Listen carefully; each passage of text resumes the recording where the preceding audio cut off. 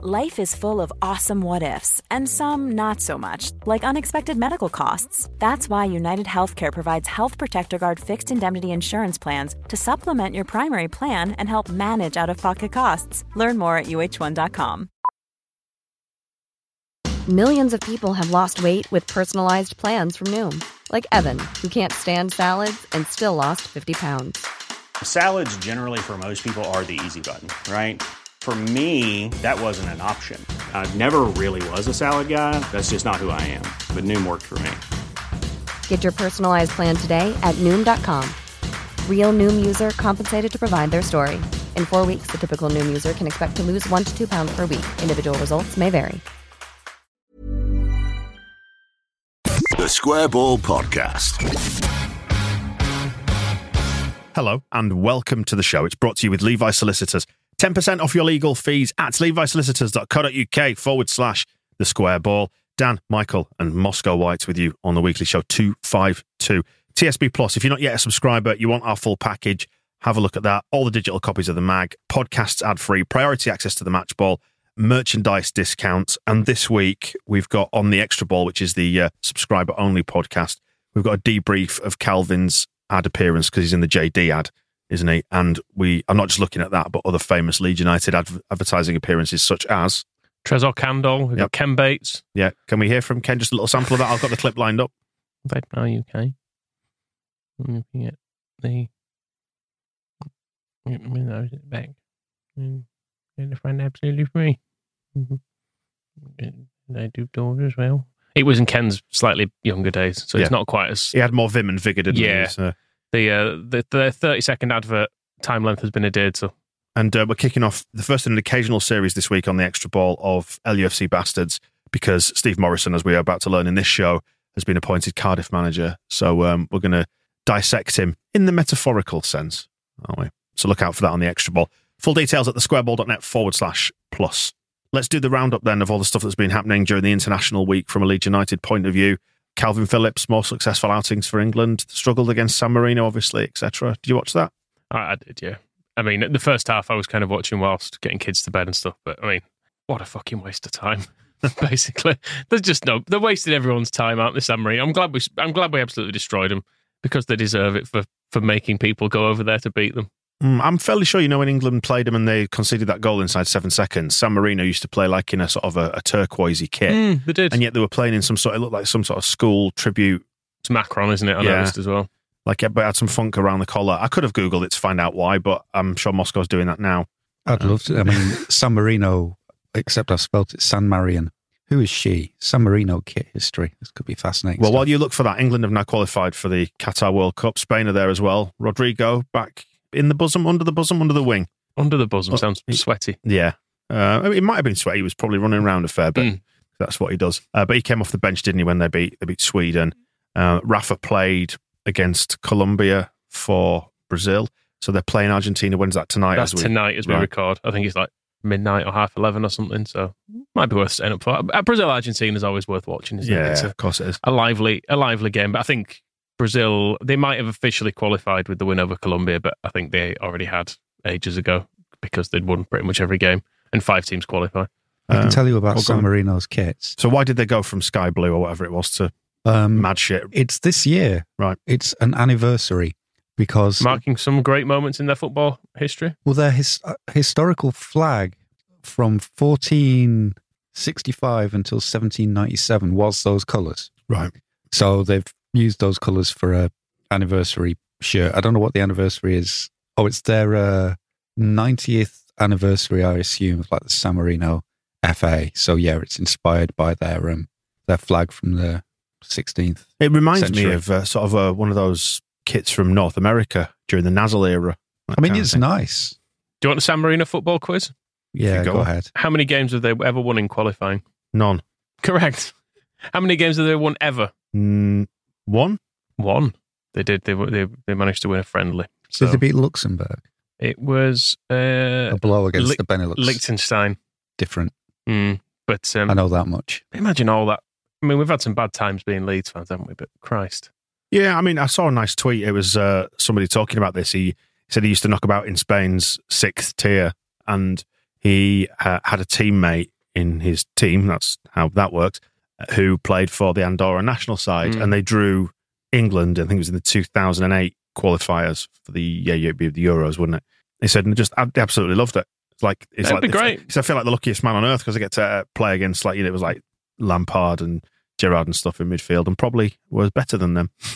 I mean, I watched a bit of it last night, and there was a moment where they looked like they had a dangerous break, but you realise the man couldn't run and didn't have any idea of how to get past Tyrone Mings, who is not great. But he just looked at him and went, "Oh, there's just no chance, is there?" He just basically gave him the ball. Said that to my mate Ben last night when we were messaging back and forth, because he's generally sort of rugby orientated, but he said, this is a bit daft in the old kickball, isn't it? And I was like, yeah, it is. I said, we could probably play for San Marino and make a decent-ish fist of it. I think I've suggested this before.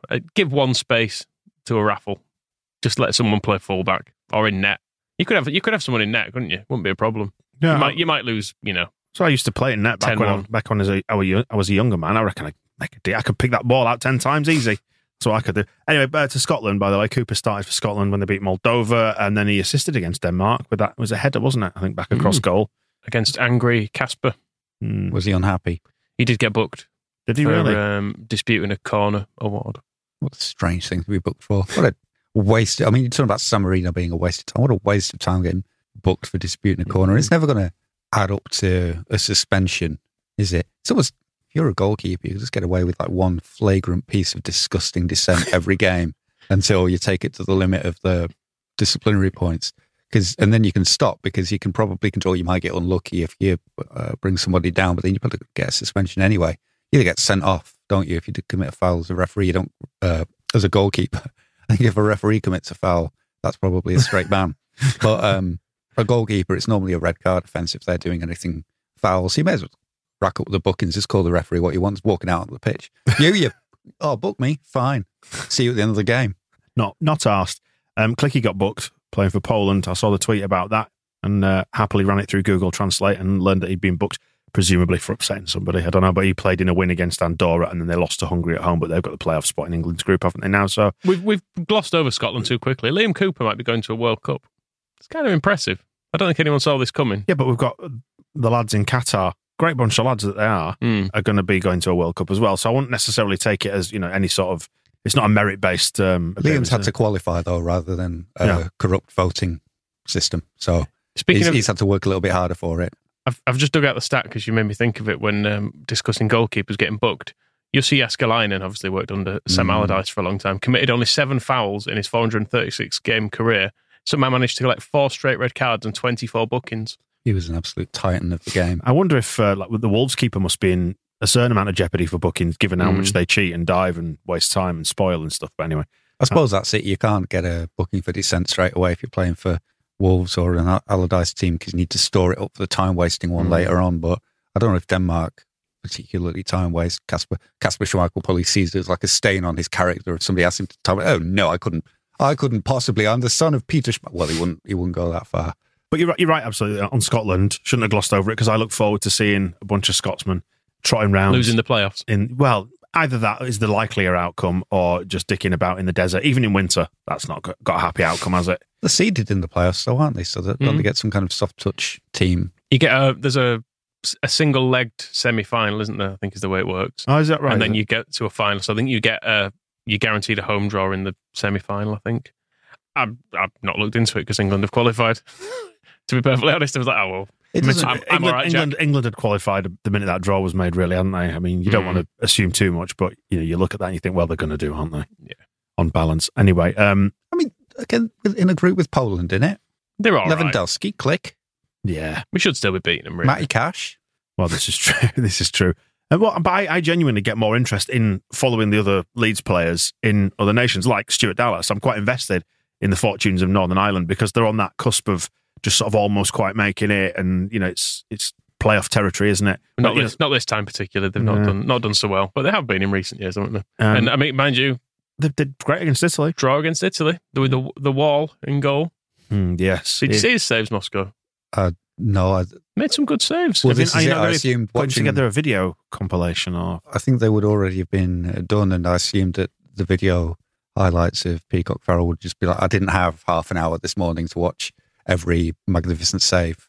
So, but I'm, prepared to congratulate him on a game well done. Is that right? I mean, it says here, I didn't watch it, but did Dallas play right wing back? Because, we know positions are only notional for Stu. He did. He had a bit of a half chance as well against Italy. Could have been the hero, but just dragged it wide. Real heroes, Gianni and Ilan Meslier. Yes, real weirdos, more like. We've said that before, though. I quite like the weirdo element to the Leeds United squad. It's quietly sort of dissipating now, isn't it? Because we're breaking up the promotion squad bit by bit. But Gianni, I think, obviously a bit of a character, but then Ilan Meslier, he's just got a little bit of a quirkiness about him. And Meslier is a young man as well. He's probably not felt quite the authority to put his full weirdness into the dressing room yet. I think as he grows, grows physically, because he might. You never know, dear. But he's big enough. But as he grows into a key senior player, I feel like his weirdness can really kick off. I do want him to grow, but round, not up. What, like a Neville Southall situation? Yeah, I mean, just because his circumference, I bet you could get your hands around him, I think. Well, Gianni tried, didn't he? I'd like to see Meslier sniffing Rafinha's hair and see how far that gets him. We know about the Qatar World Cup dates now, by the way. The schedule's been revealed, hasn't it? So 21st of November to the 18th of December. Now, I think it'll be fun watching England go out just before Christmas, because it'll make for some fun parties and things where we could have some drinks. See, I just saw this and just thought, is this really happening? It's bollocks, isn't it? But it's so shit. We've got to try and make the best of it. Have we? I'd rather we didn't bother. Like, all the stadiums are like within 40 minutes of one another, aren't they? Because Qatar is tiny. And no one lives there. Yeah. And yet they've got a World Cup. Yeah. How did that happen? How did it happen? A great bunch of lads. But I would prefer to cancel the whole thing, especially after, this is two different ones. One, because of all the migrant workers who've died. Two, it's very inconvenient for the football calendar. But after the COVID interruptions and the way that messed about last season's dates, so we had the late start in middle of September and finished in May, and then this season, the first half of this season is all the international breaks constantly to catch up with the international games that weren't played due to COVID. And then you think, this is finally when the players get back against Spurs this weekend. We just have a run of games. Brilliant. And then knowing that this is on the horizon, where it's like, the game, it's actually this week next year, isn't it? I've just realised, yeah. Exactly. And the last thing you want this time next year is a World Cup. And there'll be the big gap before it starts as well. And isn't the championship is having to start in July to accommodate this thing? It's all just shove it up their ass. And Arsene Wenger wants to do it twice a year. Twice a year, I think it's every 2 years. Twice a year. It's the next logical step. My understanding of the word biennial is wrong. Every 2 years, twice as often. And he can shove that up his ass as well. Bielsa will hate this as well, because he hates the number of games you have to play. He thinks there's too much money in football, and we're having to move everyone's games around to accommodate a World Cup in fucking Qatar. I can imagine he's got a genuine point when you think about it, having a full month step down from football for the players who are not going to the tournament. What do you do with them? Because you're essentially putting them back into almost like a pre-season, aren't you, again? Like 3 or 4 months into the season, which is stupid. And then you're going to be cramming games in thick and fast before and after it to make sure you can get all the games played. Because the season's still ending on 28th of May, so it's not actually... They're not adding a full month on the end of the season, it doesn't seem. So there's a couple of weeks, maybe? So there's a bit of compression there. The FA Cup final's probably on the 3rd of March or something daft to accommodate, or in like the middle of July. It just all needs to piss. I'd rather we've qualified and just didn't bother going. Yeah, even though made the point. Even though England... Well, I don't know, England have got a reasonable chance, actually. We're quite a good side now. I feel like we've more so than ever. I feel like we actually would have a reasonable chance of doing well in it and reaching a final. But we should just not bother. Just send a joke team. Everyone should. Just send a load of non-league players along. Make it the shittest World Cup ever. Completely devalue it for the sponsors. I want to make it a dreadful, dreadful World Cup. Send me. I'm against going as a fan, but I'd go as a player. I think we need a leader like you in the dressing room. That's what they need. Get on that plane. Kicking it hard. Yeah. Kicking it in the goal like they did against San Marino. Yeah, they did that a lot. They did. They did. And hard. Although I think it was quite easy in comparison to... I noticed that. Yeah, it did look fairly easy for them. Back to domestic matters then, and we've seen a few changes in the Premier League. We were saying going into the international break that everyone lost their shit. Gerrard to Villa, what do you think about that? They're just holding him out on the, and he just wants to do well enough there that he can get the Liverpool job. I mean, it will be genuinely interesting to see if we can get a tune out of what is quite an expensive side there. and whether he can sort of bolster his own reputation, because there is always that question mark of, well, it's only Scotland, you know. Philo has said that the club were quite keen on Gerrard. Like, you know, when they're kind of scoping out potential Bielsa long-term replacements, they were quite keen on him. So it'd be interesting to see how he does. Yeah, I wonder how well he'll have to do to get the Liverpool job after Klopp, because there'll be such a strong emotional pull there that even if he gets Villa to like 10th, there'll be people going, well, we could take him, even though he's not got any real pedigree for it. It's like Bielsa with Leeds. It's such a poison chalice because you're replacing such a brilliant character and someone who's universally loved. You wouldn't want to go into Liverpool after Klopp, would you, unless you were proper elite level yourself, because you're on a hide into nothing, because you're never going to hit those same heights. It's Gerrard, though. They'll want him, won't they?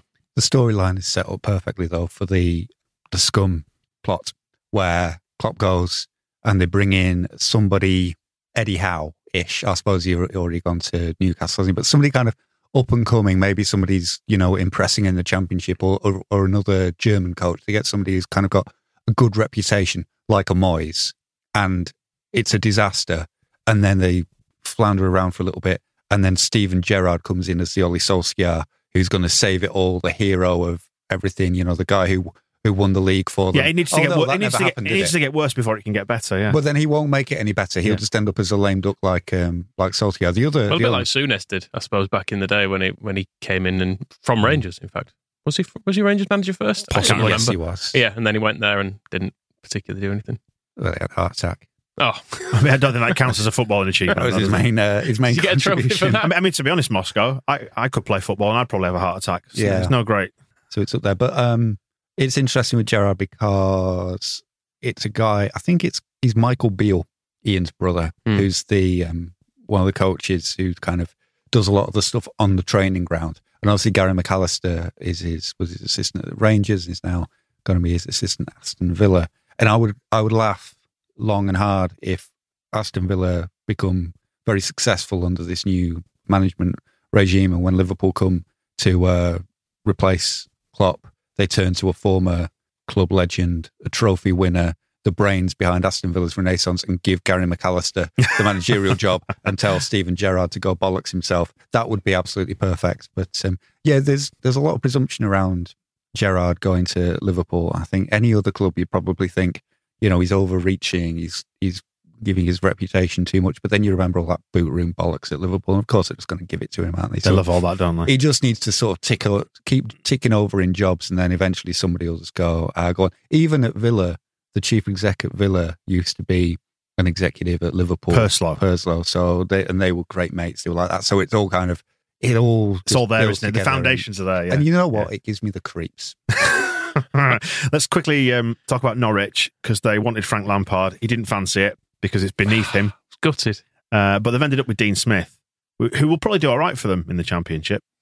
Hey, you never know. He might save them. I don't think he will he? I suspect Dean Smith is a far better appointment than Frank Lampard. Yeah, that's the irony, isn't it? Yeah, that is the irony. But Frank, what does he want? What does he wants think? A soft job, doesn't he? Yeah, which he's had two of and failed in both of them. So he needs another. I think he's probably not far off taking a job like in China or somewhere where they'll pay him a fortune and he doesn't have any pressure. I was thinking... or America. I was thinking MLS, because he's got the New York City connection when he played with Jackie Harrison under Patrick Vieira. So there's that route there. But even then, you'd think, I don't know who's in charge at New York now, but you'd think that if the City Football Group wanted him, they'd have got him by now. That they've given him something to do, because they've got... I can't remember which club they own in Australia. But is it Melbourne? I think so, but Paddy Kisnorbo's there. That's Melbourne Knights. I can't remember. Well, it must be Sydney. I don't know. Apologies to anybody in Australia, but it's the league I don't understand. No. Yeah. So you'd think that they'd have found a job for Frank if he was that desperate, but I don't know. What does he want? I wanted to see him fail is what I wanted. I wanted to see him turn up at Norwich and be like, these players are rubbish. The ones at Chelsea were really good and I couldn't get anything out of them. These ones are terrible. But it will fail. Yeah, and I suppose that's the good thing. If he'd failed with Norwich, you'd have had the get out clause of like, well, Norwich were terrible when I got there and I did everything I could to save them. He's waiting for some kind of real soft job, let's say New York City, if he does go there, and just, you know, within weeks, stadium's on fire, people are leaving, children are crying, everybody's upset. That's what we need, is to take him to take on an absolute gift wrap soap of a job and him to just ruin it. Yeah. And then F off. Well done. Warnock. Now, we know that Warnock got fired. We dealt with this last week. Just that little detail. I mean, we haven't corroborated this or verified it. We just saw it in via a screen grab. But the idea that he wasn't allowed in on the Sunday after he'd been fired to collect his stuff because Chris Wilder was already in there, like, arranging his stuff in the office. Well, this is what happened with Steve Evans, wasn't it? He was on his way in. And was it Rosler? I think he replaced. I think he was on his way out. Rosler was. And Steve Evans was driving in with his big special coat that he'd had to bring with him because he couldn't fit into the Macron training gear. Let's iron your badge on, Steve. But yeah, oh well, it's a shame, Neil. Chris Wilder's probably like tearing the office apart for any trace of Patrick Bamford that might have been left behind. But I see one fucking bit of Bamford in this room. Fumigate it. Get it out. Anyway, we have heard from what's his face, haven't we? From Warnock, Colin. From Colin. Yeah. Should we play the clip? I mean, it's absolute classic. I think we mentioned this last week that he would say that the only thing lacking in the job was just needed a few more bodies in the transfer market. Lo and behold. Don't spoil it, Moscow. I couldn't have seen that coming. I needed to buy some more terrible strikers, which is what he's done in every job he's ever done. We kept them up, and now we've got a hell of a good squad. They need 2 or 3 good players in January, but I'd imagine the lad coming in will get that support. The lad coming in. People behind the scenes will probably be glad I'm not. Although I don't mean Steve Gibson. I am a bit frustrated. Even Steve, he said he felt he'd let me down a bit. We just missed out on a few lads I feel could have really got us up there in the top 2 or 3. That's with the signings I wanted. But unfortunately, it wasn't to be. And the club are going down a different direction regarding recruitment. And that's fair enough. I thought we were very close to getting a few to start with. But it was like extracting teeth to get them overboard. It just never happened. And one by one, other clubs signed them. And as we hesitated too much and we missed out. Even, nobody corrected him on the audio. Absolute typical. And then he doesn't stop there. There is more. I don't want to labour the point, but it is, hopefully the last we'll hear of him. No, it's not though, is it? One more job. Is Sharon's urging him, pleading with him not to come home and spend his time pottering around the garden in Cornwall? Well, he did say, you never say never. I thought this season would be my end, but it's not the end of the season, is it? All in November, so you just never know. I like how I just love in that previous bit when we heard the clip before, how he externalises the blame. It's never about him, is it? No. It's always about external factors. Again, so this is the other part from the same interview. The fans were amazing. Just look at them today. You have a couple who moan, which you always get, but you look at us today, and we had such a small squad with kids on the bench. I mean, it's such a competitive league, but the fans have been great. We've had some good times here, some frustrating times as well, because I know we should be up there. But that's life, and it all just that bit about it. Saying how close they are, have you seen the league table? They are 16 points off. But they just needed to, if they'd got the players he wanted. Just 2 or 3 more bodies. He said that's the crucial thing, and this is, like, to leave aside any jokes, this is the crucial Warnock bullshit that you always get. We just missed out on a few lads I feel could have really got us up there in the top 2 or 3.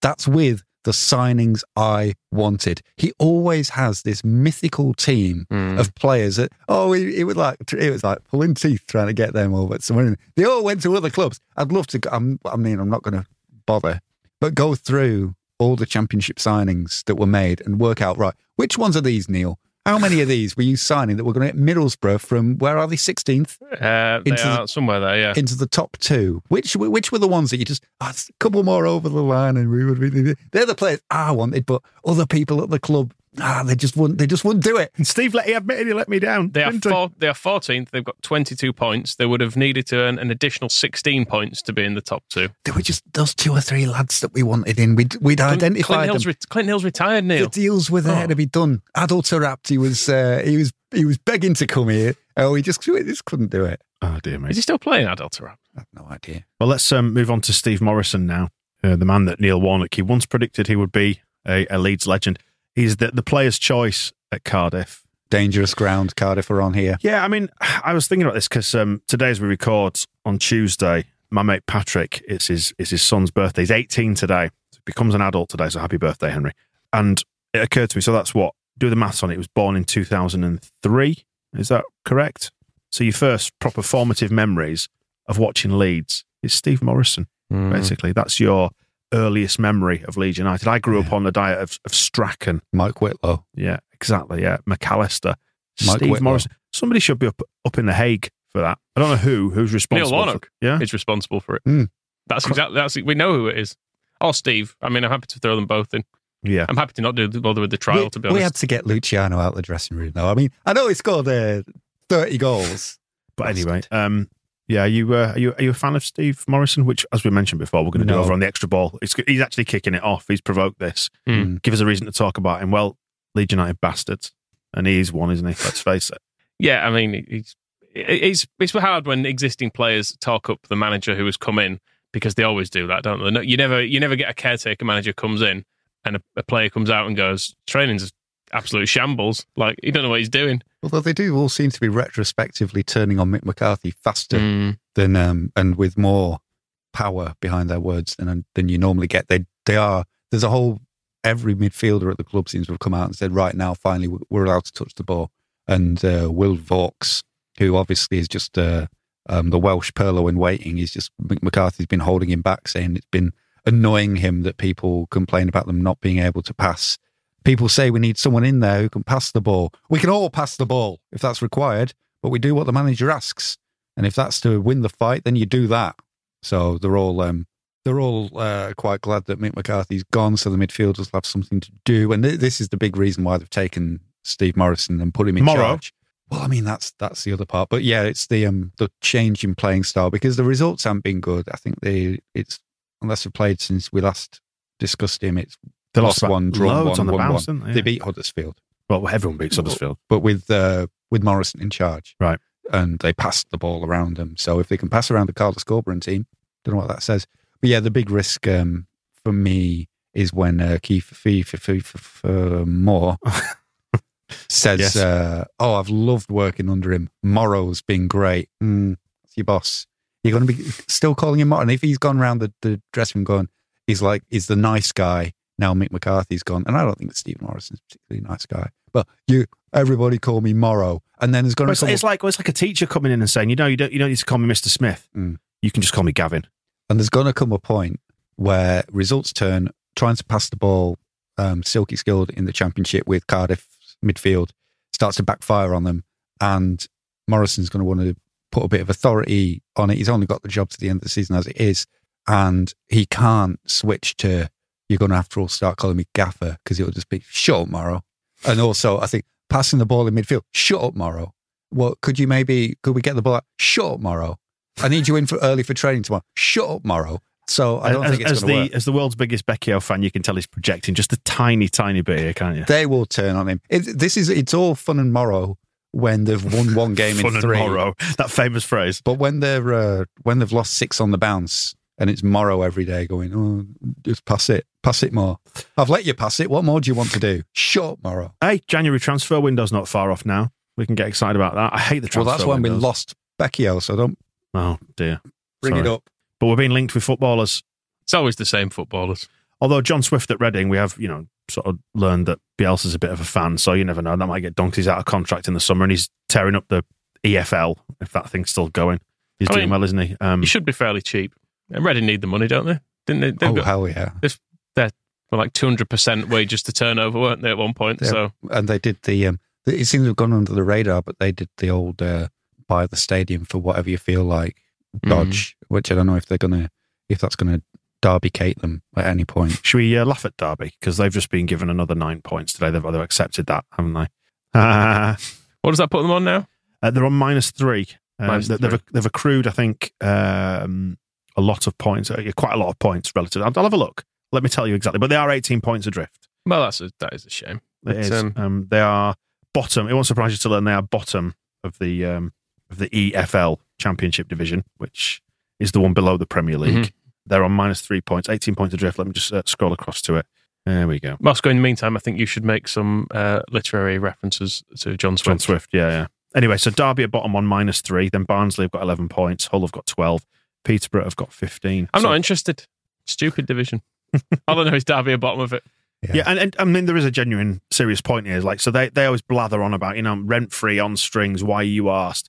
And the reason why we're asked is because when they beat us in the playoff semi-final, this was all the stuff that was going on, and they're now paying the price for all the stuff that they did back then, putting together that side. That Cheating. beat us. Yeah, they cheated. They did cheat. Yeah, you can have Frank Lampard and Ashley Cole and all those Chelsea loanees, but you've got to pay for them. Yeah. And they couldn't. Mm-hmm. And now they're here with the consequences. And there are only so many professional football clubs in this country. It's not like it's difficult to keep track of what's happening at Derby and laugh at them. So it's, it's pretty easy. It's not like they are inside my head the whole time. I just have to look at They're in the news. internet. They're in the news. And the news. Yeah. And the news will say Derby are a laughing stock. Mm-hmm. And that's all I need. I don't, it's there for me. Which when you like counterpoint it to the gloating that they did on the pitch at Ellen Road, which they were fully entitled to do, given everything, the build up to it, all the things we were singing, fine. Take a shit on the dressing room floor if you need to. But this is the payback. Well, I mean, you're on the theme I was about to come to. I just have to turn on the television and I can see their manager having somebody farting in his face. It's easy. It's all there. The joy, the fun is just a click away at any moment. And funny. Is Wazza going to stay there?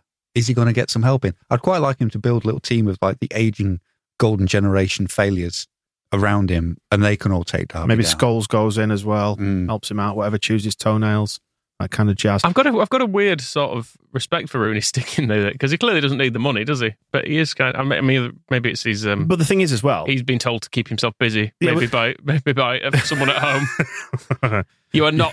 You are not going to just have the afternoons to yourself, Wayne. You will stick with this. Yeah. No, I mean, the other side of it is that it is a softball for him as well, isn't it? Because he can't fail because the whole thing's knackered. So it's a good way to cut your managerial teeth and not be judged against anything other than a spectacular boardroom failure. I don't think anyone's giving Rooney another job You after don't this. think? No.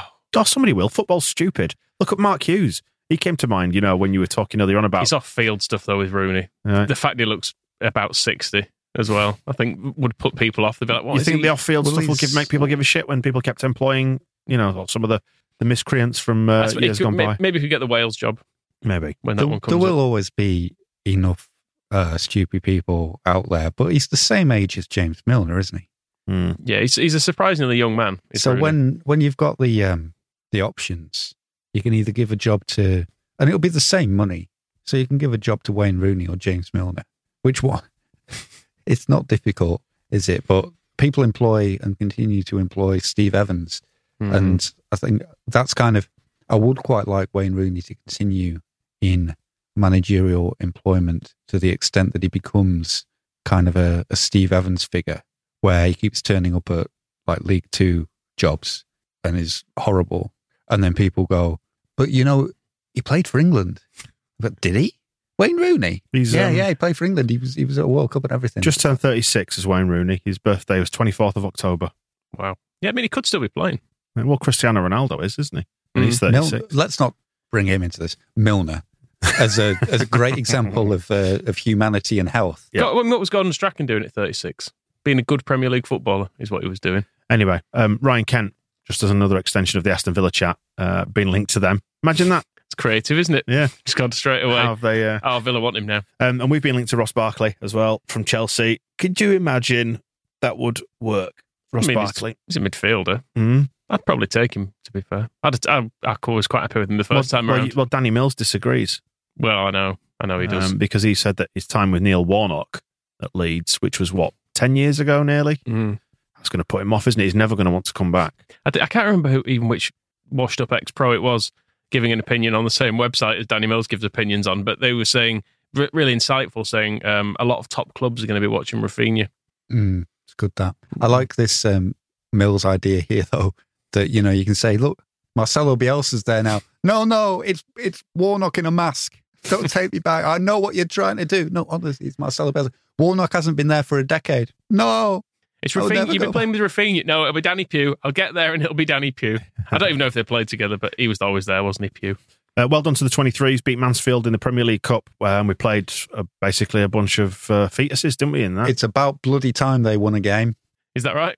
Yeah, they've Call been them losing games for ages. I suppose they have. They lost 6-2. That's not good enough, is it? Yeah, part of the issue with the under-20 threes is that we've promoted loads of them now. And, so we they're can't play actually them. they're too good, aren't they? So like, we were doing really well when we had Somerville and Gelhardt. And Jackson has all the 15-year-olds he wants at his at his disposal, playing 7 years above their age grade. I don't see what he's got to complain about. If you can't stand the heat, get out the kitchen. We'll get Lampard in, play the kids. Get Rob Bowman in. That's what I say. Someone else of that vintage. But I mean, like Archie Gray genuinely is, 6 or 7 years younger than the 23s. Yeah, it's crazy. Which is insane. Max Dean always looks good as well in these games. He scored a right I feel like twatter with his left foot, didn't he? Yeah, I feel like if we played more than one up front and didn't have Joe Gelhardt and Greenwood there, people would be like, oh, get Max Dean on the bench. But he's some interesting things going on in midfield as well, because that's the other kind of hot gap in the first team. But obviously we know about Bate, but Jack Jenkins captained them last night and was looking pretty good. And he was a bit last season, but has been looking pretty good this season. And I still like McGurk's hair. It's incredibly ginger. Is he the most ginger player we've had since Gordon Strachan? Hopkin. Oh, that's true. Yeah, Hayden Fox as well, actually. He was very ginger, but I'd try to forget him. Hopkin brought the ginger face with him as well. The ice cream van's back. Does that come through on the record? I've never been sure. Yeah, it does. I think he sells pies or sandwiches or something. Okay. You might get, because we record at the same time on a Tuesday every week, you might get treated to the ice cream van. Do you want anything?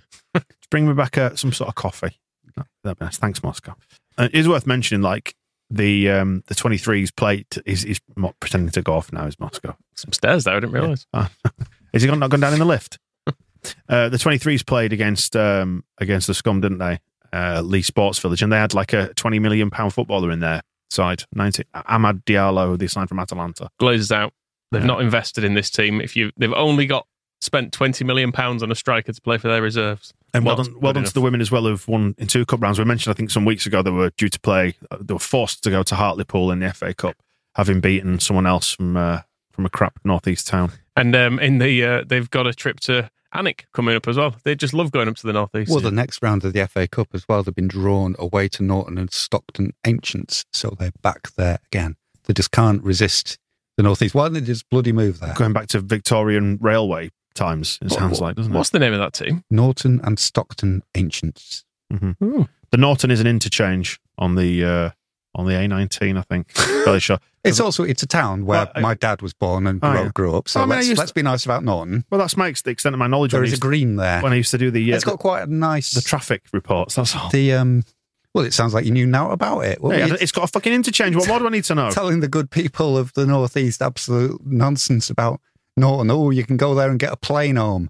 There's a crash at the Norton interchange. Don't drive there. Go a different way. That's valuable information, more than your fucking green chat. There's a pond at the green, and there's quite a nice high street now. It's a bit posh. Test the witches in there by ducking them on a stool, or that was? I don't think they ever did that at Norton. It's a civilised place. And the Papa John's dream died. I don't think we mentioned this last week because we lost at Salford in an outrageous game, 5-3. It was the 21s, wasn't it? But there were some outrageous goals in there as well. Was that when Bate scored? Was it Bate? He ran the goal. Yeah, he ran. He sort of ran the length of the pitch, not past anyone. Admittedly, he just ran in a big straight line. Could you run the length of a pitch like that? No, I mean he's surprisingly quick actually. Because when people talk about Bate, they always talk about his way he can control the play and the way he'll find little pockets of space and stuff like that, and his passing range. But he was a midfielder, fairly quick as well. But people never. He just bezzed away from him, didn't he? It was quite nice. I think it was Greenwood's goal was good as well, because it was a throw-in that Joffrey let go over his head and kind of span and totally bamboozled whatever 47-year-old defender was playing for Salford and ran away from him and crossed it to it was either Greenwood or Max Jimmy Dean. I think it was the Greenwood goal. It was a long time ago. And then Salford scored 5, so absolute bollocks. And anyway, we need I suppose Papa John's have changed hands, but the former owner, Papa John himself, the founder, has gone. He's a maniac. Yeah, I was going to say he was. He's found himself in the news for bad things. Yeah, he's been bit of a character. He's been ousted and written out of history that he's not happy about, and he claims that I think he said in the last year he's tasted 800 Papa John's pizzas and found them to be much worse than when he was in charge. That's at least 2 a day. Well, exactly. There's a lot of pizza. Yeah, but I believe him. So what's he done? No, I think we should just end this section here. It's, yeah. Is it worse? I mean, if you're going on pizza people who've done things wrong. Dr. Oetker came out and apologised for having links with the Nazis at one stage. So just tell me, is it better or worse than that? Well, I mean, Google is your friend. Okay, I'll it's look more him up. current. Okay. But he's long gone. Papa John's have got rid of him, so the reason to not enjoy their pizzas now is that we never win in their competition. One size fits all seemed like a good idea for clothes. Nice dress. It's a t-shirt. Until you tried it on. Same goes for your healthcare. That's why United Healthcare offers a variety of flexible, budget-friendly coverage for medical, vision, dental, and more. So whether you're between jobs, coming off a parent's plan, or even missed open enrollment, you can find the plan that fits you best. Find out more about United Healthcare coverage at uh1.com. That's uh1.com. One size fits all seemed like a good idea for clothes. Nice dress. It's a t-shirt. Until you tried it on. Same goes for your healthcare. That's why United Healthcare offers a variety of flexible, budget-friendly coverage for medical, vision, dental, and more. So whether you're between jobs, coming off a parent's plan, or even missed open enrollment, you can find the plan that fits you best. Find out more about United Healthcare coverage at uh1.com. That's uh1.com. I'm Sandra, and I'm just the professional your small business was looking for. But you didn't hire me because you didn't use LinkedIn Jobs. LinkedIn has professionals you can't find anywhere else, including those who aren't actively looking for a new job, but might be open to the perfect role, like me. In a given month, over 70% of LinkedIn users don't visit other leading job sites. So if you're not looking on LinkedIn, you'll miss out on great candidates like Sandra. Start hiring professionals like a professional. Post your free job on linkedin.com/people today. So this show is brought to you with The Athletic. You can get our discount if you want to sign up. It's a 50% discount on the annual sub at theathletic.com/the square ball. There is a thing on there this week breaking down how ace Steve Morrison is, which is good. Is there really? Yeah. Oh, okay. I mean, no, it might not say how ace he is. It's a breakdown of his approach. I assume it's as a manager rather than as a footballer.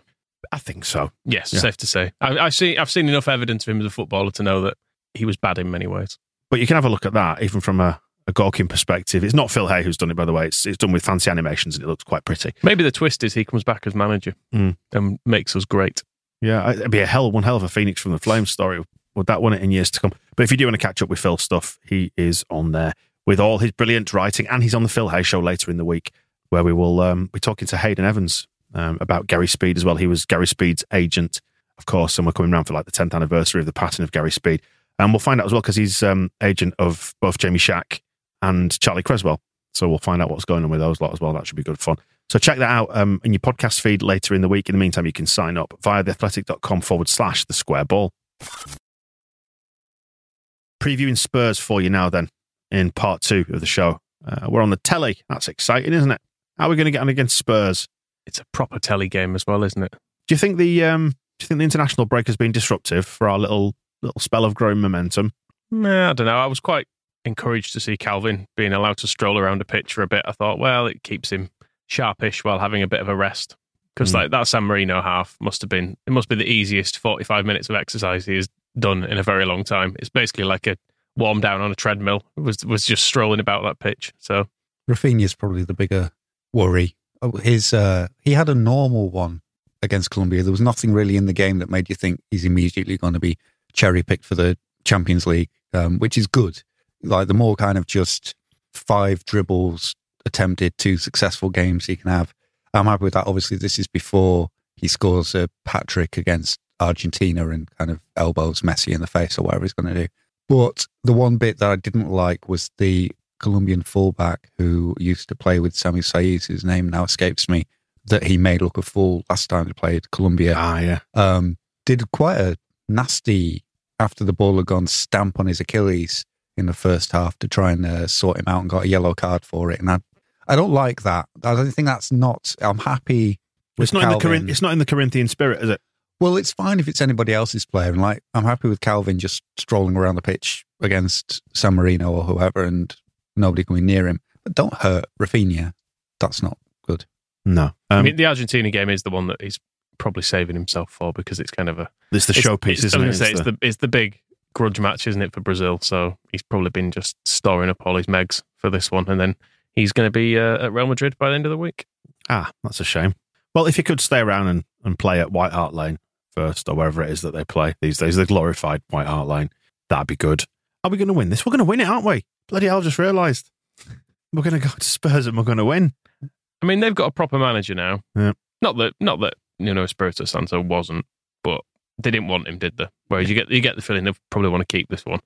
So that might help. But on the plus side, he's not had a huge amount of time to spend with a lot of these players. So that's the big advantage of the big story of the international break is that Conte's had no time to tell Harry Kane to stop looking like such a smacked ass and get in the box and score. I know he's done it. He scored 4 against San Marino, and that's the big confidence boost he wants or whatever. But all he was doing against Everton was just exactly what he was doing for Nuno. So, I mean, the important thing for me in this one is, do we play in blue or lilac? It's a good question. It'd be blue, won't it, surely? Maybe. Are we going to see like a mashup of shorts and maybe even socks, though? Because they've got blue shorts and socks. This stuff is important to me. The women played in a white shirt with blue shorts, didn't they, the other day? So that was very jarring as well, the game against Hartlepool, because Hartlepool were in blue and white stripes, white shorts and blue socks. We were in white, blue, white. I quite liked it. I quite like that thrown together aspect. It's a bit like when Leeds played Celtic in the 70s. You would never in a million years get Leeds playing in white against Celtic in white and green. These days, it would have to be some sort of change, wouldn't it? But back then, didn't give a shit, did they? We put on red socks or whatever. Just we'll pick something up on the way to the ground. It's fine. It's like in the old days, Leeds players used to turn out with different badges on the kit and stuff, didn't they? It was very make it up as you go along in those days. Isn't the story that when Celtic came to Elland Road, we made them wear orange socks? Engineered a kit clash. That's interesting. And gave them socks that they would not like. Yes. A little bit of tinkering, hijinks, if you like. Yeah. Can we get Spurs to play in orange socks? Well, they're at home, so they've got all the kit they need. They get priority on the kit, so they get dibs. Also, they've got plenty of it around. They'll have, Got the shop, can't they, if they run out? Yeah. They've got everything there at that ground. My plan's been scuppered. They've got a brewery. They didn't get the cheese room, did they? But yeah, I look forward to Leeds fans enjoying the facilities there. Have you seen their press room? I got sucked into a world of Spurs Stadium. When the NFL was on down there, and I ended up going down a Wikipedia wormhole. So the press thing there doubles up as a cafe through the week. That's nice. Press go into it, it's like a little underground cafe thing. Press go into it, do the tippy tapping on the laptops or whatever it is Phil Hay does. That's what he seems to do. I bet the Wi-Fi works and everything in there. It's got absolutely everything in that stadium. Wi-Fi. Catch on. Yeah, from what we hear, the facilities at Elland Road, they're not quite at that level yet. But we didn't pay £1 billion for our stadium, did we? I watched bit of the old gridiron was on last night. The 49ers were there at Levi's Stadium as well. And one of the first things I thought was, they've got Wi-Fi. Because it's one of the most Wi-Fi'd stadiums in NFL, isn't it? Oh, you don't need that. Who needs Wi-Fi? We're going to bloody well get it. That's what we're going to get. Go back to this anyway. Of course, we should by rights lose this because they're Spurs and they've got, good players and that, good manager. But I think we've just got a little sniff here. Something. I mean, getting Conte at this stage, it's kind of the only thing he'll have going for him without the time to really tactically. I suppose it depends when the England players and the other internationals come back for them. It's Tuesday at the moment. All the games are done. There's still a few straggly matches left to go, but he's going to have Thursday, Friday, Saturday to what's he going to do? He strikes me as kind of, Bielsa is El Loco, the crazy one, and used to threaten people with grenades and shout at people all the time and used to get sent off. It's weird to watch him now being so calm on the touchline, just kind of very zen on his bucket, zipping his coffee, and contrasting it with when he used to get sent off for dissent in the Copa Libertadores. There's a clip I shared a couple of years ago of him in a wooden shed, refusing to move as the referee orders him off, and he just stands there gesticulating at the referee. And somebody kindly translated what Bielsa was shouting at this referee, and it was something about the referee's mother and her method of employment, and just refusing to go. But then at some point, Bielsa had the clarity or the self-growth or the moment. We know he's been to monasteries and, retreats and taken steps back from the game and restored himself and done a lot of kind of personal growth to turn him into the calm person he is today. Conte, I don't think, has done that. I don't think he's ever going to do it. He's like Bielsa's unbridled madness. Everything that he's kind of contained and learnt to manage is just there on the surface with Conte. So what you want with him is the point where what he did at Chelsea, where he starts just vindictively picking on every single good player one by one until they all just turn on him.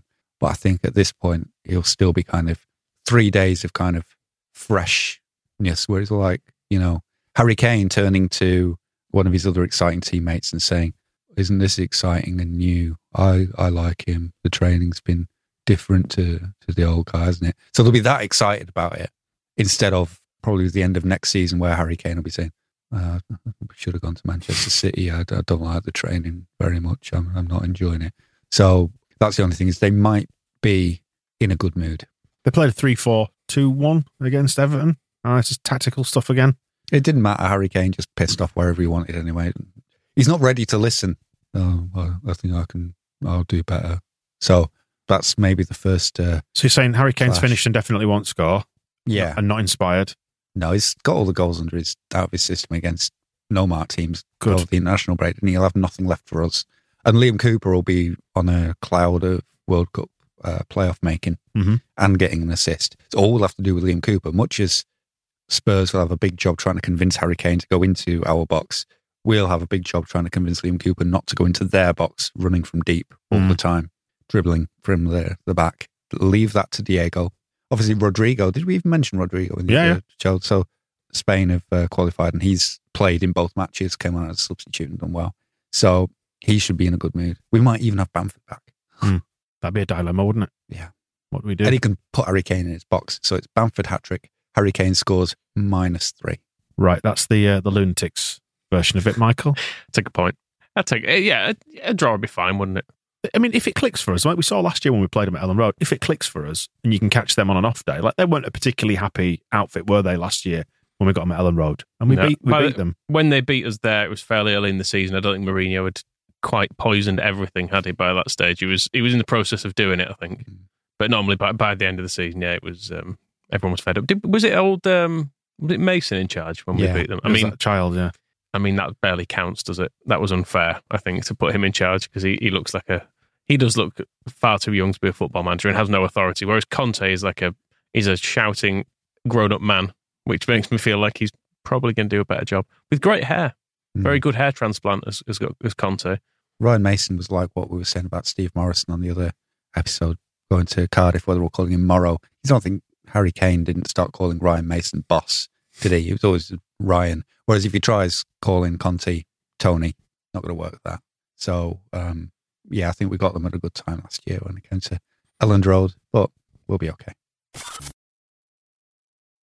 We can't go any further without telling you that Levi Solicitors bring you this podcast. So we're grateful for their support. And if you need some solicitory action, I think that's what it's called, isn't it? When you need a solicitory action. That's what you're training. Yes. Then please do give them a shout and claim your 10% discount via us, levisolicitors.co.uk/the square ball. Just looking at the various services, personal dispute resolution, wills and probate. You need to make a will, don't you? It's very important if you have a commercial property dispute. For example, if you think your neighbour has massively overvalued their stadium and then sold it to someone else, you could seek some sort of compensation for that. Maybe, I don't know. Yeah, or just see them punished. Yeah, I'll just write a letter.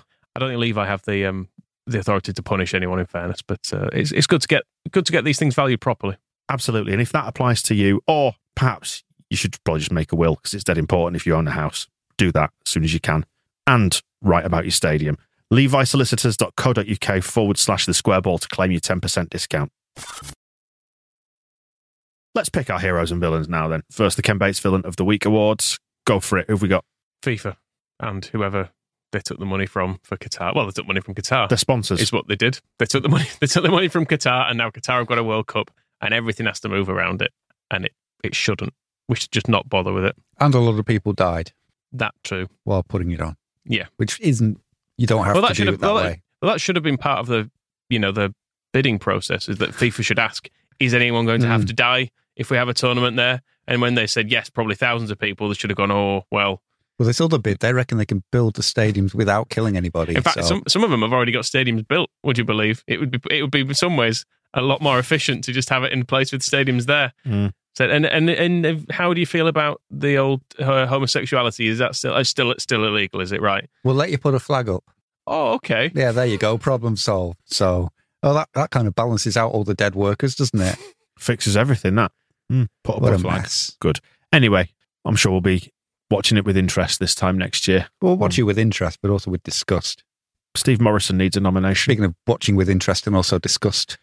Yeah, because he's been cast back into our consciousness, hasn't it? I mean, to the extent that we're doing an episode about him over on the Extra Ball. So, we've been sucked into the hype machine, the Morrison hype machine. I've not watched it yet, but I will ahead of the more comprehensive slagging off of Steve Morrison. But he's done a TIFO football podcast where he's trying to reinvent himself, it seems to me, as rather than being like a thick Millwall striker. He's trying to invent himself as a student of the game now, I think. He's grown his hair again because I think the skinhead look was a bit too South London. So he's got rid of that and he's trying to be like, oh yeah, it's all about the mentality of the game and stuff. So I imagine it's all just stuff he's repeating. Is this like when Madonna always does like a reinvention of herself? I've not seen him in a conical bra yet, but maybe it's to come. Are you prepared to? I'd rather see him in a conical bra than a Leeds shirt. Fair enough. I watched about 3 minutes of that TIFO thing with him, and most of those 3 minutes were taken up with the two TIFO fellas asking him this like really complicated, multifaceted question where they were kind of building on each other's points going on. Maybe as you answer that question, maybe you could include some comments by this and yes, and also align the like include this, and then it cuts to Morrison. It's going, the boss used to we do a lot of work in training. I don't know what we're on about. Don't know what the rest of the hour's like, but an hour from Steve Morrison. I think it's about an hour and a half. It's absolutely ridiculous. And of all the people, I don't know how that even comes about. Like, if you're going to sit down and have a tactical chat with somebody for an hour and a half, who should we talk to? Hasn't Steve Morrison's agent been in touch with us before to ask if we want him as a guest on the podcast? That might be the case, yeah. Yes, I don't think they've not listened really to it. Paid attention to what we'd been saying about their clients. Shall we? It's like, should we maybe give him a go now after we release the LUFC Bastards episode? There is that concept of a right to reply, isn't there? But I think maybe that episode will be more of a reply, our right to reply to him stinking up our football club for 5 years or however long he was here. He never had a problem with self-confidence, did he? In fairness, Morrison, he never saw fit to apologise for the fact he scored like no goals for us. Well, that's a lie. I got one that season. To quote him, well, no, that was his. I'm preempting everything that's going to be on the Extra Ball, but when he finally scored a goal for us, and the interview said, "Oh, it must feel good to score a goal. You haven't scored for 2 seasons." He went, well, that's a lie, and he meant because he'd scored on loan at Millwall. And the interview was like, okay, we haven't scored at Leeds for 2 seasons. And that was him all over, as if a goal he'd scored at Millwall negated the fact that he hadn't scored for Leeds for however long. And it was just, that was him. What I have scored, actually. So, well, what good did that do us? Moscow, just for the purposes of the person listening, rather than the video version, Moscow's just thrown something across the room. What was it? I glanced my away. little... do you want me to retrieve that it's for you? It's fine, I'll get it back on. Okay. I'll only throw it again. Poor Luciano. Albania and San Marino on the sheet as well for getting Harry Kane all happy and confident and scoring goals. Yeah, I mean, he's looked pretty useless this season, hasn't he? But playing against a car salesman or whatever has done him some good. There were moments, I know he did that little goal where he did his dancing feet through their defence, but even still, he looks steady mobile, doesn't he? And also, that's like when I'm playing football with the kids in the garden, they always buy those Cruyff turns and step overs. They're useless. They're useless. So I say always, they're starting to be a bit... they're starting to occasionally tackle me now. What you can do, though, is you can outmuscle them. I blow for fouls. All right, fair enough. Yeah. You're the weasel way. You can just shove them to the ground as well. Yeah, that's another way. That also works. Nobody hurt him either. He just wanted like an ankle knock that will put him out the weekend. Although I suppose, Lucas Moura might be better. So that's the problem with Spurs, have good players to replace their good players. But yeah, it would have been helpful if they could have just been, and it would have given everybody something to talk about as well, because there wasn't really anything to say about the San Marino game or a lot of pundits just drawing an absolute blank, whereas Harry Kane limping off would have been a headline and a discussion point, and everybody could have dwelt on that for ages instead of Harry Maguire wandering around going, So it's... What was Maguire doing? Nobody knows. He went fingers, then cupping, hands, cupping. I want to hear, I don't want to hear. No. Yeah. And also, it's England fans now. It's Man United fans you're annoyed with. Don't have a go at... Or is it the criticism of him in the press? Is that what he's responding to? I don't think he knows. We had this when Bamford celebrated that goal by putting his hands over his ears, and it wasn't against Reading when it was like a really exciting comeback. Or was it Millwall? And everybody was really happy. And then we looked at Bamford and he was doing this, and we're like, "You're ruining it." I know people have been horrible about you online and stuff, but here, just celebrate the goal, and that's all fine. And at least in Bamford's case, I think it was a tap-in, but it was like, a competitive championship game that was going on. So you could almost understand Chris Wood as well. Chris Wood wasn't too bad because it was a sort of quite a bad overhead kick, and I think it was a late match winner. And he was at least... I think it was an equaliser, Chris Wood's one. It was important. Yeah, it was like a turning point in the form. And it was hand to his ear, which you can interpret as, I want to hear you singing my name now, which is fine. But there's something very ignorant about this business, particularly when, and I think the thing in Bamford's case was he never, ever got any grief in the ground during games, did he? So it was all very strange. And certainly Harry Maguire, there was nobody, England fans, in a game against... Who we were playing? Albania. Well, it was a bunch of kids, wasn't it? 'Cause it was Friday night. There was nothing happening there for him to really respond to. And it's not an answer to his critics, because scoring against Albania in no way makes up for the absolute mess that he's been for his club all season. Yeah, the criticism has been that he's not good enough to play for a title-challenging Premier League team. But I can do it against Albania. Now what you're saying, eh? It's like, maybe a move to the League One and you might do all right. Is that the point you're making? In what's been quite a quiet week, then, do we want to preemptively nominate? I was going to give the Colombian bastard who's going to kick Rafinha. No, that's already happened. The Argentinian bastard who's going to kick Rafinha. Can do, yeah. Who's left back for them now? Is it still Heinze or Sorin? He was their left back for a while, wasn't he? In the 90s. That'll do. I was going to on Rafinha actually. I was going to nominate the Daily Mirror because they were again linking him with a move to Liverpool. I saw in January a dreadful fan account Photoshop of him in Liverpool's kit. Do you remember when you could be linked with a player and you just had to imagine them playing for your team in your head? Yeah. You didn't have to see a Photoshop picture of them. Mm-hmm. Every single YouTube video does it now. When you deep fakes, people are being it's not even that. It's just MS Paint generally. Often they don't even look very good, but it's like, oh look, and here he is. Here's what Dan James would look like in Alicia. It's like, yeah, I can kind of imagine. Like it's fine. I don't need to see. I've got a Photoshop in my mind that lets me do that. I did quite enjoy the one of Neil Warnock mocked up as the new Scum manager. That was quite good though. I did miss that. Yeah, so yin and yang and all that. Is that everybody in terms of villainy nominations? I think so. Quiet week, international week and all that. So who's having it? I mean, FIFA's largesse has resulted in the deaths of lots of people. I mean, but Steve Morrison is also on the list. But Steve Morrison is there. Steve Morrison, isn't it? So should we go to Steve? Yeah, congratulations, Steve, just for entering into our consciousness again, I guess. Forcing us to do a show about him. Yeah, exactly. Right, on to the Gaetano Berardi Hero of the Week Award nominations, please. This is much happier stuff to talk about. Oh, Gianni. And Ilan. What a lovely pair. I think Ilan is the one who's actually getting the nomination for saying, Mon bébé. Which and meowing at him. I listened to him so many times, that little clip. Everyone seems to be obsessed with the Mon bébé part. He meows at the start. And that's, everybody seems to think, oh, that's just normal. But calling him baby.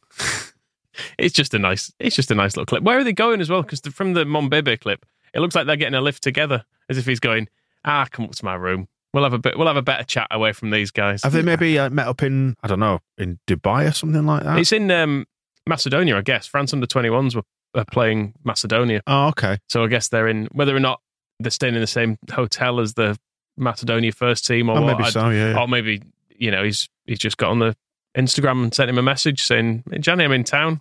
Mon bébé, you want to hang out? I'll come and give your head a kiss, sniff your hair. I mean, you wouldn't turn it down, would you? Who's added the details about Gianni's outfit? Because who do you think? Well, I think it's you, isn't it? It is me, of course. Go on. So he's wearing essentially what looks like sort of checked chef's trousers, but they're obviously some sort of fancy designer brand. Go on then. How much? I could only find the exact model on a European website, but they're €1,380 for some trousers, for some joggers. Yeah. They look good on him. The Gucci joggers. All right, okay. It's the Gucci logo. All right, yeah, I can tell now, actually. And he's got, if you look at this is going to be lost slightly on the podcast, but there is a top that goes with it as well, which is a nice look. So I'm a bit disappointed. Well. Oh, it's sort of a matching. Yeah. I bet he'll own that top. I'm sure he will. Yeah. He's got his Gucci t-shirt on as well as Gianni, which is a mere $480. The t-shirt's not bad. I don't like the spikes off the G and the C's. I think if you took them off, it's just like the Gucci lettering, and the colours are quite nice. Like an old retro Italy. A £2,000 leisure wear outfit. Whereas Ilan just he's wearing the one that's been provided by Nike. His free tracksuit, yeah, which is good. We saw Ilan's holiday, didn't we? People were pointing out you can like stay there for €60 a night or something. Yeah, he went glamping, didn't he? Yeah, which I quite like about him. He strikes me as a laid back sort of bloke. Speaking of laid back blokes, Mark Viduka, he can have a nomination. Well, he was laid back some of the time, and he wasn't getting sent off and being a psychopath, which he occasionally did. He went from he did have a switch, didn't he, Viduka, where he'd go from destroying Nikos Dabizas to looking like he was the calmest man in the world. But yeah, he's in the Sports Australia Hall of Fame. Oh, good. Which is nice. Well deserved. Great. He does deserve that. Incredibly good player, Mark Viduka. Well overdue, as Rob Conlon has written on our blog, that he was eligible for this in 2013.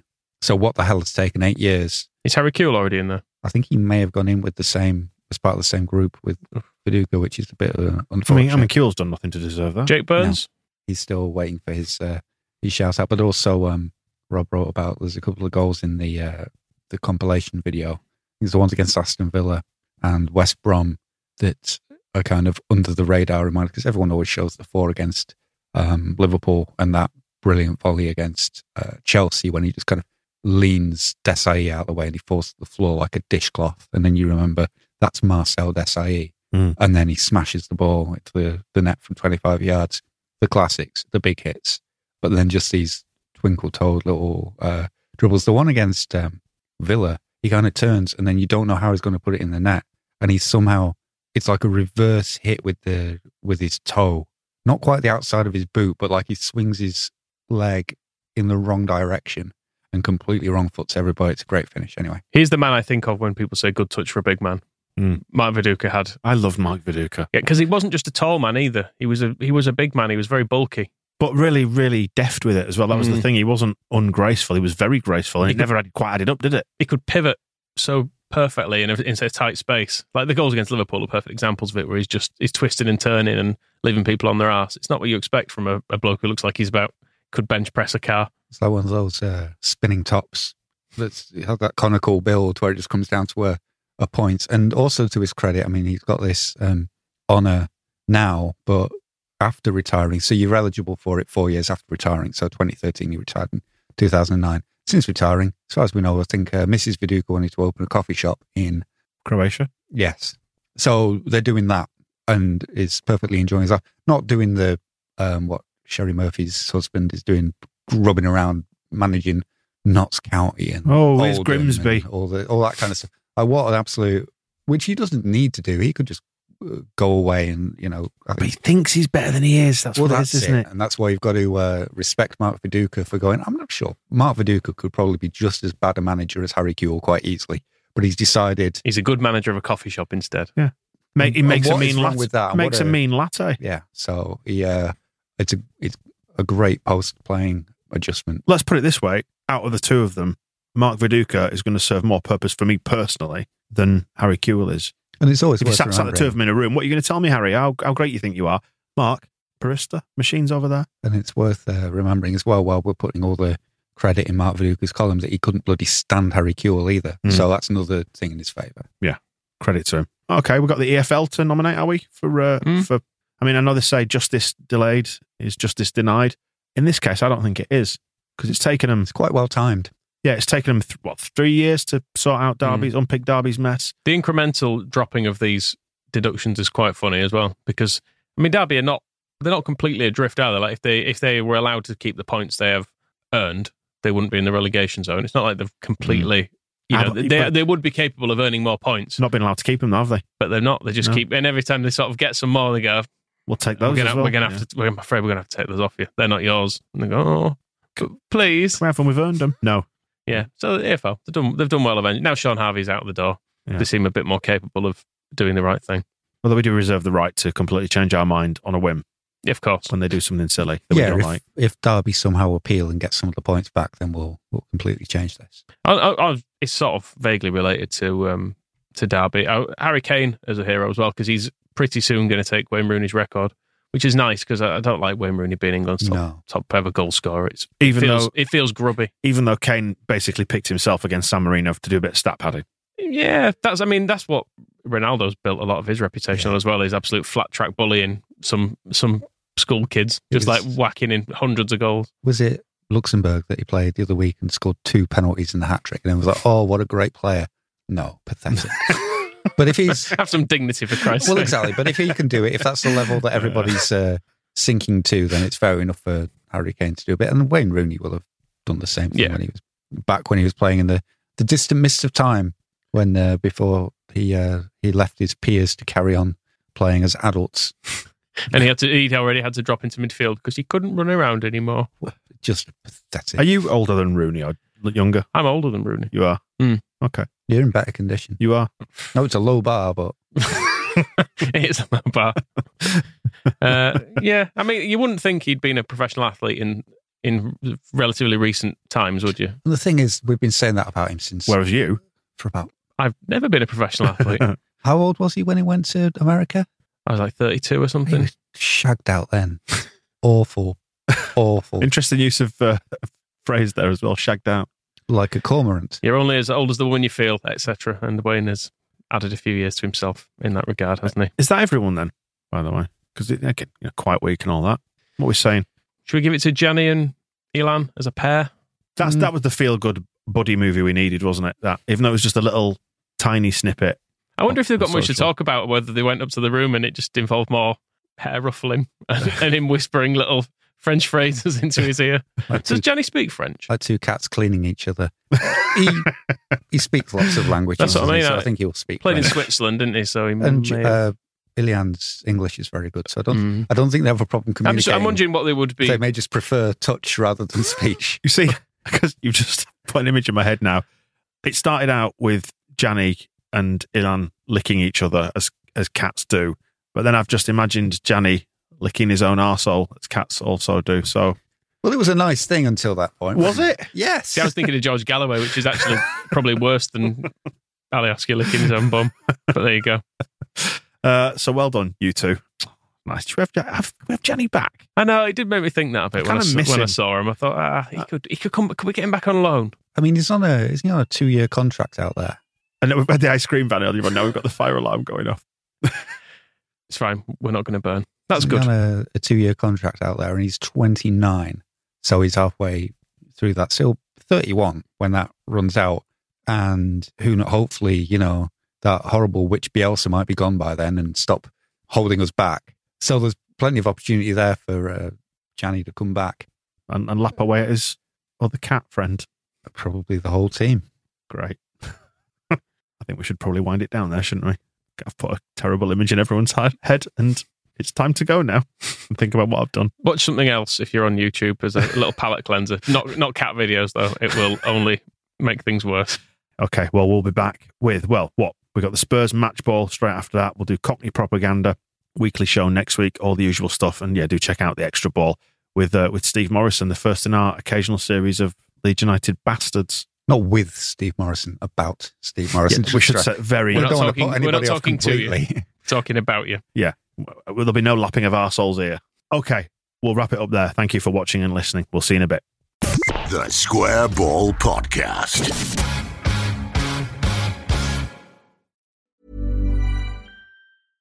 Imagine the softest sheets you've ever felt. Now imagine them getting even softer over time. That's what you'll feel with Boll & Branch's organic cotton sheets. In a recent customer survey, 96% replied that Boll & Branch sheets get softer with every wash. Start getting your best night's sleep in these sheets that get softer and softer for years to come. Try their sheets with a 30-night guarantee. Plus, get 15% off your first order at bollandbranch.com. Code BUTTERY. Exclusions apply. See site for details.